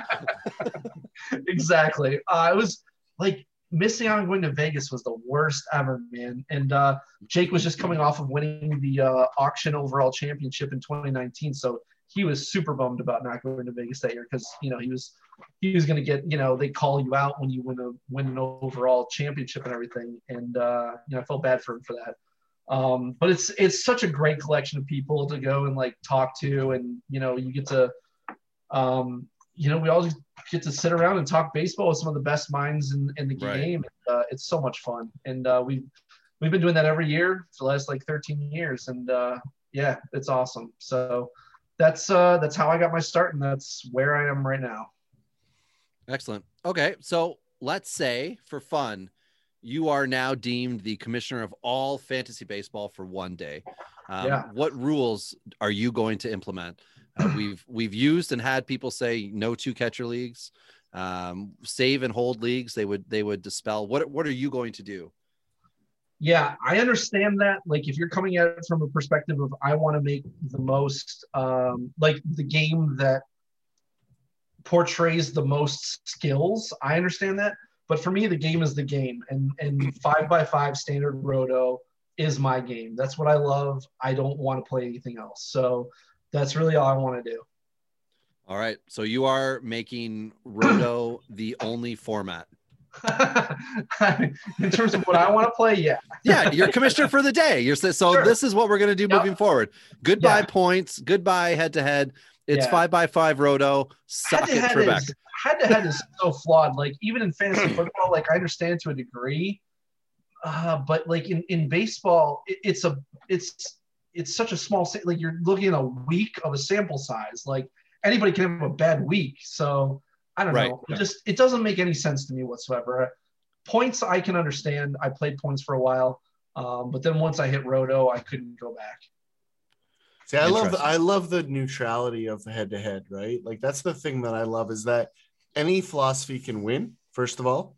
Okay. And the second part of that is that you have the ability, like, we have a guy in our home league that is a financial person by trade, and he comes up with these teams that you are like, what are you doing? And he's won on multiple, like, I think he's still tied for the all-time wins total in that league. So you get that in head-to-head. You don't get it in 5x5, where you have that ambiguous nature. So I think, to your point about the high stakes, like, I'm okay with controlled settings for a higher stake venue, but I think for the average player, open it up. Let's have that ambiguity. Good words. So this segment brought to you by alcohol. Get some. I thought he was drinking green tea, though. Like, is that supposed to be there's no excuse. We have multiple cups going, guys. Like, this is my drink selection is ambiguous. Oh, nailed it. Nailed it. Much like head-to-head leagues, his drink is ambiguous. That's right. So full circle, baby. Full circle. He brought it right back. Yeah, you ever played those things where you connect the one dot to the other? Yeah, just did that. So anyway, okay. So what do you mean by that? What do you mean by you said it was you can win with any strategy or whatever? Like, what does that mean to you? I just, so like we play in our home league in 8x8 format head to head. So we add a couple other things that make like, we kind of neutralize the back end of the bullpen, which we may adjust given the new rules around the bullpen if it creates an imbalance. But the one thing we like about the 8x8 is, like, you can draft pitchers, you can draft young, you draft old, you can do a whole bunch of things in 8x8 because it's not locked into home runs and steals or number of at bats, right? So like 5x5, you get locked into a couple key values that predict success. There's no exact science, but it predicts success a little bit, right? So in a wider format, it just creates a more enjoyable format for the people that don't take it as serious as the three of us. Right. So for the three of us, it's not necessarily what I'm trying to get at, but for like the average player, like, having that open-ended compliance to a league, I think is valuable. Okay. If anyone in our home league listens to this episode, they're going to roast the hell out of you for saying for the average person and referring to all of them. When if we have our Zoom think draft they are above average, I will roast them in return. Because that's why I play in a home league, so I can trip the shit out of them. And when we do get together, it is fun for that purpose alone of just hearing everybody. As somebody who came into the league as a stranger. Are you guys in the same home league? Yes. Yeah. Okay, cool. Through a mutual friend, I got invited in. And, okay. And you guys are all like within proximity where you guys can live draft? That is the default. We have to draft together. That is one of the rules we implement in our home league. It's a mandatory in-person draft. So it's kind of like Windsor to Toronto is around our stretch now, right? Yeah. That's pretty much it. Yeah. So Tyler, you're wearing a Pirates hat. So funny. I grew up near the American border. Okay. And so there's a small town just north of the town that I grew up in called Port Lambton. It's not really on any map, but it is on the St. Clair River. But it's a place. Yeah, it's on the St. Clair River between Michigan and Ontario, and we were the Port Lambton Pirates. So we legit went to MLB.com, ordered 20 jerseys and hats, and that's literally our outfit. So all right, that was just the way. But we had the coolest thing. Our post-game cooler was actually just a big treasure chest. So that was pretty neat. That's awesome. We come for the baseball, stay for the treasure chest. You know, I love that. Now, did you have golden beers in there, like Ambers? We had a vending machine for Bud Light in the clubhouse. So yeah, we did it awesome. right. There's no defending it. It was good. I love that. So getting back onto the topic that we're here for. So when we talk about preparing for drafts, like what are you looking for? Like, do you go to the video? I know we got into the tangent of heat maps earlier. And assuming you don't want to go back there, let's look at like, where do you find these sort of advanced advantages that maybe you create for yourself? Is it video? Like what kind of stats do you go to and how often do you do it? Oh, okay. Yeah. So in season, there's a difference for me between the stats that are sticky from season to season and the ones that are relevant in season. I've noticed that in season, things like hard hit rate and barrel rate, like there's guys get on a hot streak and they're seeing the ball well, they're hitting the ball well, and I want to take advantage of that by picking them up. But it doesn't necessarily mean that's going to like be a long-term thing, but like you could pick up a guy who's hitting well for like, a couple weeks, and then after their hot streak, then you drop them. You also see it with teams like the White Sox crushed lefties last year. I pay attention to things like that. I'm not going to start lefties against the White Sox, but that doesn't mean that going into 2021 that I'm going to be expecting that to carry over. Often they don't. So I kind of pay attention to those things more in season. Year to year, I'm looking at things that are more sticky from year to year, like, K rate, contact rate, walk percentage, stuff like that. I always say I make a point to watch if I own someone, and I wish we could see guys in spring training. Like I wish I could watch players in spring, because I think we draft based on what we know from the previous season, but we don't know going to next season, are they going to be able to carry that over? If we had seen, we heard Christian Yelich struggled big time in summer training. So I stayed away from him because of that. And he had a horrible season. I mean, not horrible, but by his standards, pretty bad. And he kept striking out all this time because I don't know, something was off. I don't know what it was. But that doesn't necessarily mean it's going to carry over to the next year. And so in season, I always make a point to try to watch my players, but I don't want to watch individual highlights or GIFs of pitchers or swings, because these can lead to cognitive biases and kind of developing an irrational love for a player. Like you see these people who are like, oh my God, he's got a great slider. And it's like, okay, that's cool. But then they're forgetting the fact that, like, he just had PRP and he's probably going to miss the entire season. So like, you don't want to focus on one thing. You want to, and the problem with watching those, you just see people like fall in love with players and pitches and swings, and you don't want to do that. You want to look at a larger sample of things. So I try to not do that when I'm evaluating players. I want to watch a whole start. I don't want to watch one pitch. So two things. One, you said the word cognitive. It might be the only time it's ever mentioned on this show. The second part is like, I heard glimpses of, I love spring training stats, but it wasn't just all the way there. But I know I'm a big spring training guy, Dave, and I know that it's like an island when people say spring training stats, but I connect other dots to spring training stats. So I love that you went there because I love having people in that corner. So I'm going to ask the question. Are you in the corner? It depends on what you mean by that, because like things like ERA and average don't matter statistically, but right, things like innings pitched is a huge thing, because if guys aren't pitching in spring, it likely means they're either hiding an injury or not hiding it and they're just injured. Like a lot of the biggest thing you can look at in spring is how much are they pitching. And then the other thing is their K percentage minus walk percentage. You'll see guys, if they're struggling in spring, a lot of times that carries over into the regular season. So with their control. So that's what I'm looking for in spring. And the same thing with hitters. Christian Yelich, he was striking out all over the place in spring, and that carried over into the regular season too. So those are the kind of spring stats that I'm looking at. Patterns is what I always tell people. I look for patterns, not stats, patterns. Yeah. Well, and like I joke with Ty about the fact that I think spring training stats are stupid, but it's also something that I look at, and I feel like some leagues that draft too early, that's what you're missing out on, is you don't get the nuance of what's actually going to happen, because you are basically drafting off of last year and reports throughout the off season, so-and-so's throwing and things look good. Okay, cool. We've also had, baseball players get signed and the stories are broken by a dude in a barber chair about Springer in Toronto. And then just some fan making things up about, what's his nuts that had supposedly signed here out of Houston too, that Bradley, who Michael Bradley, who didn't actually sign here, but someone's like, I swear my information's legit.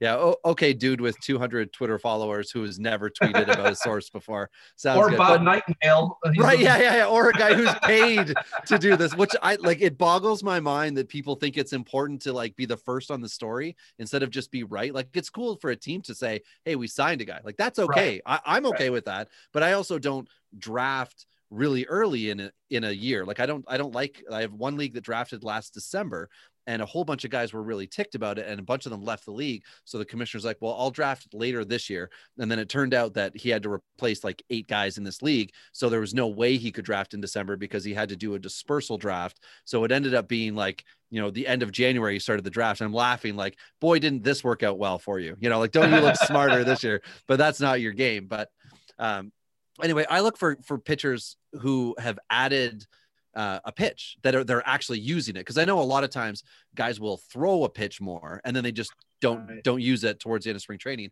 But I look for a guy, and for me, it was like Frankie Montas in 18. I wasn't sure if he was going to make the Oakland rotation. He, got this slider that looked really good. He was getting strikeouts, whereas, as a Dodger prospect, that wasn't one of the things he had. And then boom, it took. And then, Frankie Montas had a really good 18. I felt great about that. And, you look at other guys like, Aaron Judge, just a huge dude. You're like, he's come up to a level and struggled in a short sample size. And then in a full season, he's established himself well and then moved up to the next level and struggled. So it's always that adjustment period. But Judge was a guy who I thought was making adjustments. So in spring training, I was looking for the same thing, tried to get him everywhere I could. And then I would do Yahoo mock drafts to get a feel for our home league as to where I'd be able to pick guys. So I would pick my keepers, and I was terrible at that time. So my keepers sucked. So I was picking Aaron Judge, and I'd pick Aaron Judge in like the top 50. And somebody would write in the chat, well, this draft is stupid now because you did that. I'm like, one player does not ruin a mock draft.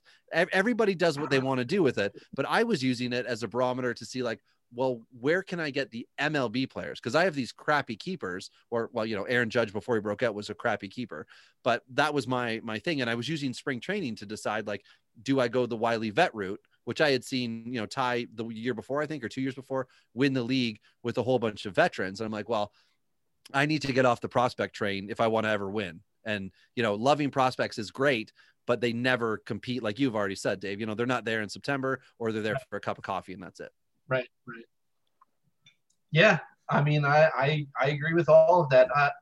Pitch mix changes are huge.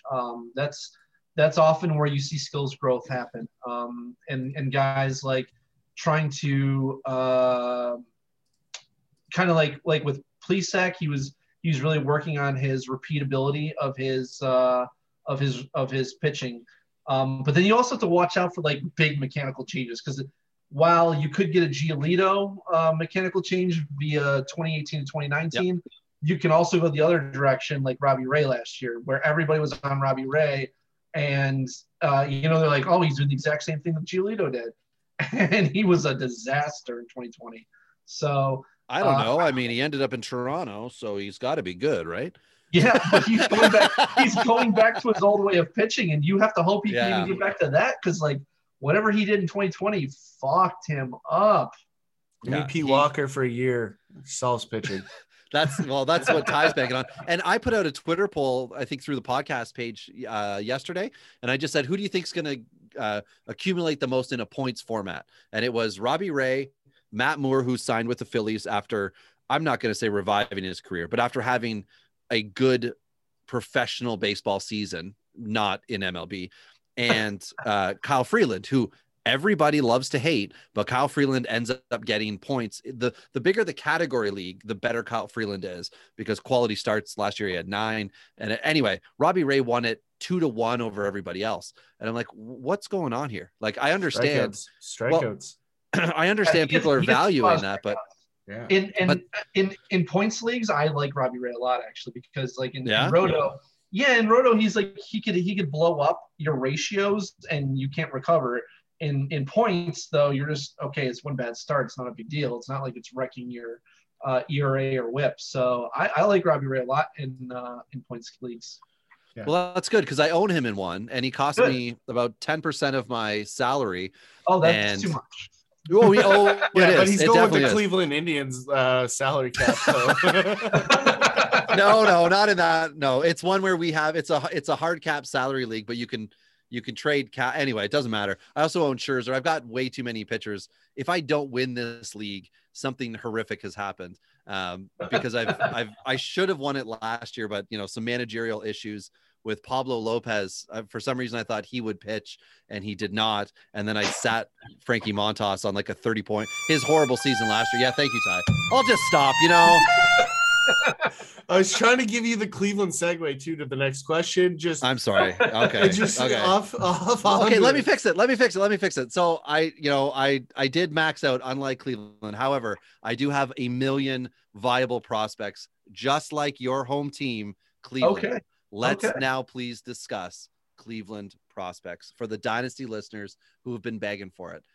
Who do you like as the fan of your team that's going to make an impact for you over the next little bit? In this year and beyond, if you feel like it's possible that they're not going to be up in 2021.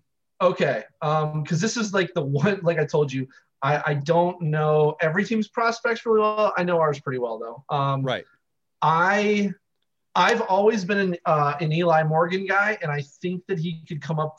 He's not a super high upside guy, but he's the kind of guy that the Indians take and kind of mold him. He's a great control guy. He's got an elite changeup. His fastball is like 89, 90 miles an hour. It's not good. But that's what the Indians do. They take these guys with bad fastballs. They teach them to develop their off-speed pitches, and then they succeed. I think he could be up this year. He's not a super high upside guy. He's not like an Ethan Hankins, for example, who I'm very high on, and Tanner Burns. But those guys are probably a couple of years off at least. Daniel Espino, what do you? He's a ways away as well, but is he in that same group from your standpoint? Yeah, I mean, Ethan Hankins is probably the guy I'm the highest on in that group, but Daniel Espino has got some great stuff. It was kind of a departure for the Indians to take a guy like that, because they normally don't take those high velocity, super upside guys. So it's kind of nice to see. Do you guys like him? Yeah, Espino was my pick out of that Cleveland class. I think it was 19, right? And I thought, like, that's the guy that I'm going to try to build around. And as well, like, I think Cleveland in the dynasty landscape has been given a lot of credit for doing good things with pitchers who people didn't expect greatness from. Bieber, of course, leading the class, Clevenger as well. And, now we're seeing Plesac do the same thing. And Savale, who literally came out of nowhere in prospect land to make it happen. So Eli Morgan, I think just the mention of him is probably going to end up with a few waiver claims for some of our listeners. So we'll take Dave's mention of it as credit to us. Well, dingers. I mean, interesting, like just an interesting, like tidbit to pull from it. Like 10.1 career strikeout per 9 with a crappy fastball. That's doing stuff. Yeah, that's doing stuff. I'm paying attention. Right. And I mean, he's exactly the kind of pitcher that we work really well with and that I think can find success in that system. On the hitting side, I'm not. I mean, Nolan Jones is the big name, but I'm not as high on him as other people are. And I know that they're going to bring him up as an outfielder instead of a third baseman because we got J-Ram there. But how do you guys? You have J-Ram for now. I hate you so much. I hate you. Why you gotta do that to me? I just lost Lindor. It's not me. It's not me. Okay, it's not me. I mean, Nolan Jones is a solid hitter. I'm a little bit more excited for Tyler Freeman. I think he's going to be a legit stud hitter. I'm with you there on Freeman. I'm just looking at our ranks here. We've got Nolan Jones is our 5th ranked dynasty third base prospect. So we do a 5-year window because we're looking for production. J2 guys are often suppressed because they need time. Freeman is definitely one of those sleeper guys. And then Ty's got his boy, who he's been waiting on so long, Yu Chang. So do you have anything positive you can say about Yu Chang? We just added a second Chang to the name because it just works. So Yu Chang. No, that was his original name. His original name was Yu Chang. Oh, yeah. Wow. That wasn't just something I just made up. I was not crossing that like. We were drinking a lot in the early episodes. I just assumed you. I was not ambiguous. I was on point. he literally just changed that like in the last year to Yu Chang. Okay, so that's like how Honeywell became Honeywell Jr. or Mike Stanton. Yeah, to Giancarlo. It was it's easier times. He was healthier as Mike, wasn't he? He was. He had less home runs as well. Wait, was there a time when that guy was healthy? I don't even remember those. Yeah, I think it was 2018, the only year. No. That was. He had a stretch. It was a very brief stretch. There was 1 year and he won the MVP. I think he had 1 year when he had 59 homers and then he never surpassed 38 any other year. Yeah. But this year, Dave, draft him early and often, everybody. Okay. So Cleveland, you talked about Eli Morgan. I think that's a great sleeper pick. I am definitely going to check in all of my dynasty leagues and I will see if he's owned everywhere. And I will certainly put that out on Twitter for the Twitterverse. And then Tyler Freeman, who is a more known commodity amongst dynasty players, but certainly keeper league guy. I'm sure he's not owned in 12 team keeper league I'm in. Is there anybody else? And you said Nolan Jones. So you think Jones is going to be outfielder just because of Ramirez?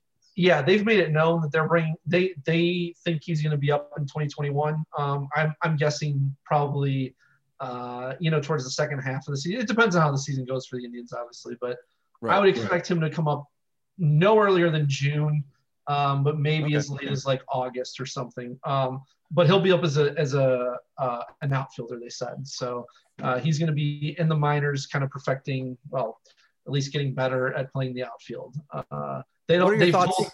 Sorry, go ahead. Oh, I was just gonna say they've told J-Ram they're not gonna move him off of third, so because they could move him to second or whatever, but they're not gonna do that. Right, which was a bit of the talk after the Mets trade. But then they signed Cesar Hernandez. It seems like Andres Jimenez is gonna start in the minors, and they're gonna probably start with Rosario at short. Right. And Jake Bauers, what are your thoughts on Jake Bauers? So there are a lot of dynasty owners out there who are fit to be tied with those Jake Bauer shares. In a real money auction league, the one I referenced earlier, he has a contract for the next 3 years at $10 US. And that owner has tried several times to dump Bauers on me in trade deals where I've just said, no, thank you. So I'm talking to a Cleveland fan. What do you think? No doubt. Stay away. Not an MLB player. Is that your consensus? The Indians don't like him. I think he's got attitude issues. Like they wanted him to move to a new position, and he said no. It's kind of going the way of Francisco Mejia, where I would be shocked. I mean, he doesn't have the trade value of Mejia, so I don't know if they can get rid of him, but I don't think he's in their plans whatsoever, honestly. Okay. Another guy I really like too is Aaron Bracho, or Bracco, or however you pronounce it, but shortstop in their system. Very high on him. Just going to quickly look here and see. We just did. Was that the episode that just came out, Ty? Was shortstops? Shortstop this morning, actually. Yeah. So Rocco, Rocchio, right? That's what yeah. we're talking Brian Rocchio. Brocco. Oh, are you talking Brian Rocchio? Rocchio. Yes, okay. Is that who you're talking about, Dave? No. You have so many. Sorry, Aaron Bracho is Bracho. Okay. I think maybe we have him as second base then. It's possible. Yeah, he could be under second base. I'm reorganizing. Yeah, I mean the grade's 50 across the board, right? If you look at the scouting grade. So I talk to Rob about this all the time, Dave, and I love the high floor guys. So this is a guy that kind of fits that category. I think it is. No, we're talking Bracho here. Okay. Yeah, but Chang's similar to me. Like I don't think you're going to get a peak player. You're just going to get a guy that, like, for Chang, he's probably going to be utility infielder. That's realistically where he probably slides. Maybe he outgrows that at some point, like Joey Wendell type, and obviously a different player, but similar role. Bracho, like, I think has time to develop, still just 19, high school bat, right? So, lots to like here, long way to go, but the grades play well. Defense is fine. Power's fine. Hit tool, I say this to Rob all the time. I like to look at high school bats. If they have the hit tool, that's the big scouting stat I'm looking for out of high schools. I don't care about the power. It'll either be there or won't, and that'll be defined later. But you're looking for diamonds in the rough, you need to be targeting a hit tool, and Bracho's got it at 19. I agree. Yep. Go ahead, man. Sorry. I was just gonna say, I think he's got a little more upside. Like, Yu Chang is a guy who I always saw as like a floor player. Like, I thought he had a role in the majors, but I didn't ever think it was going to be a starter. I do think that Bracho has that ability. Yeah, and we've got him at our 15th ranked second base. So, and that's, I mean, second base is the position we always say we wait until the shortstops fail and then they get moved over. But at the same time, a lot of second basemen end up becoming MLBers, right? Because they're on that path, right? They've got a bat that doesn't, that's good, but the glove doesn't fit or what have you. So that's great. Good to get through that Cleveland system. So some good names that we will have for the listeners there and give them time to make their claims or trade offers on Twitter, or before we put it out on Twitter. But Dave, how can people find you out there, and how is it that you are posting content? Is it just at this moment through Twitter, and then you did do the SP Streamer draft kit? Is that everything that you've got out there right now? Yeah, right now, once the season starts, honestly, with the I always do closer rankings and prospective guys and closer depth charts on the site, on RoseSource as well. I just haven't yet, because there's so much up in the air still. Like right. Guys are just signing right now. So kind of, we're still waiting on Rosenthal at this point in time too. I know, right? exactly. And Osuna, there are good closers not on teams today. Yeah, but in the last week, there's been a bunch of dominoes that have fallen. So there's a lot of guys who have signed recently. So I think I'm kind of getting closer to the point where I can do that now. So we put that out in season. We do 2 starters on RoseSource as well, like for the current week, but then also for the following week as well. So like you're looking ahead a week so that you can pick those guys up a week early and stash them on your bench. Because otherwise, if you wait for the week of, you're going to be paying more. I mean, assuming you're in a league that you use Fab for, then you're going to be paying more for them. And that's pretty much all my content is on Twitter. I actually applied for a job at Fangraphs, so we'll see if I get it. Oh, cool. Yeah. Okay. So we now have our stats insider. Sweet. There you go. Well, I tried several times during the interview to load Fangraphs and it didn't work. So maybe you can sort that out. So it's not just me, because I've tried to load several pages since then, and I'm like, what the fuck is going on? So I'm glad that it's not just me. Yeah, the last 40 minutes I've been unable to load anything through Fangraphs. Yeah, but it's just because they're trying to upload all of Dave's qualifications, right? It's just bogging down their server. Like, check out this resume here. Okay. So our last question here for you, Dave, is what is your favorite fantasy related topic to discuss? Ooh, I mean, probably strategy. It's something that's I've developed over the years, because like before all these advanced stats came out, that's all we had. you're talking like 15 years ago when I started playing, there was no, you could watch your local team. There was no streaming. There was no, right. I couldn't see other teams. There was no sabermetrics. There was no StatCast. All this stuff didn't exist. So in that time, I've been developing my ability to create a team without needing to use those, basically not using player evaluation, which sounds weird, but we have so much more tools at our fingertips now than we did 15 years ago. 15 years ago, you were just taking shots. You're like, okay, you're looking at the stats. This guy had a 340 average last year. This year he had a 270 average. Shit, I don't know, maybe like 300. You're like trying to figure out how to do that. But what you can control is, risks and, roster construction, things like that, and how to approach different types of leagues and where you get your edges. And that's a lot of what I've developed really well over the years. And I think that's what gives me an edge to this day. And now that I have access to the information that's been missing, that player evaluation part, I become that much better. So I love talking strategy though. That's what we talk about on our pod, and that's what we love to do.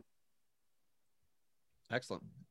Love it. Yeah, that's the underappreciated skill set of fantasy baseball. So I certainly agree with you on that one. And I mean, Rob is so good at the dumpster diving that like it's gross. And I mean, I wish he could contribute. It's called the waiver wire. Would you say he's Robbie Grossman? Yeah. That's sticking. I'm out. I mean, it's one thing though. It's one thing though, like to pick up waiver wire fodder and just for the sake of being loud and telling everybody how you know these things. But the guy gets it right, man. Like he does. He's good at it. And it's frustrating as all hell because you're like, who the hell is that guy? And then you play him the next week and he dusts you with that said player. So it's like, it is what it is, right? Like I mean, I make it sound worse than it is when I say dumpster diving, but I mean, he's other than Austin Voth, like everything else he does is usually pretty sound. Hey man, I worked hard to get Alex Fast to be on my side about both. Keep in mind to that last start of the year. Keep in mind he's an Orioles fan, so there's that.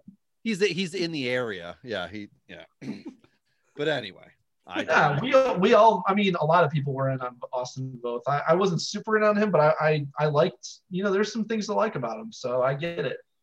In a dynasty league, I just traded him with something else for a much more expensive Luis Severino.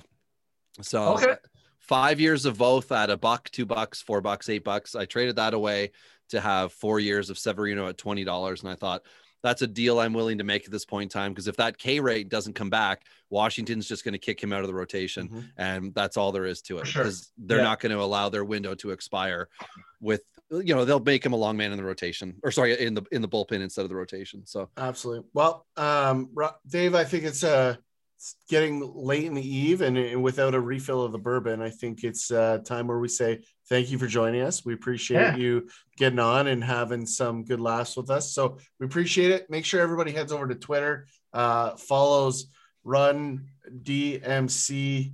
Add the D. Add the D. It's like the double D. What are you trying to say there, Dave? I feel like Dave is like the underlying spokesman for Tinder. It's like, don't forget to add the D. Just ready to go. But God damn it, Ty. I can't wait for his bio to be updated. But that's a great spot to leave, Dave. Thanks for joining us. Thank you so much for having me, guys. We will see you out on the Twitterverse. But until next time, it's been Rob and Tyler on Dingers. This is Dingers, way more than fantasy baseball. We keep it real when we talk and knock it straight out the park. Let's see the stats, what's the average draft position? What kind of plays you making? Check the wins above replacement, check the lineups and the points. This I gotta see, what's your path to victory? Are they aiming for a dynasty? Get points going head to head, please don't do me no favors. We're always watching waivers, ain't no minor league, this is major, yeah. Dingers, let's go.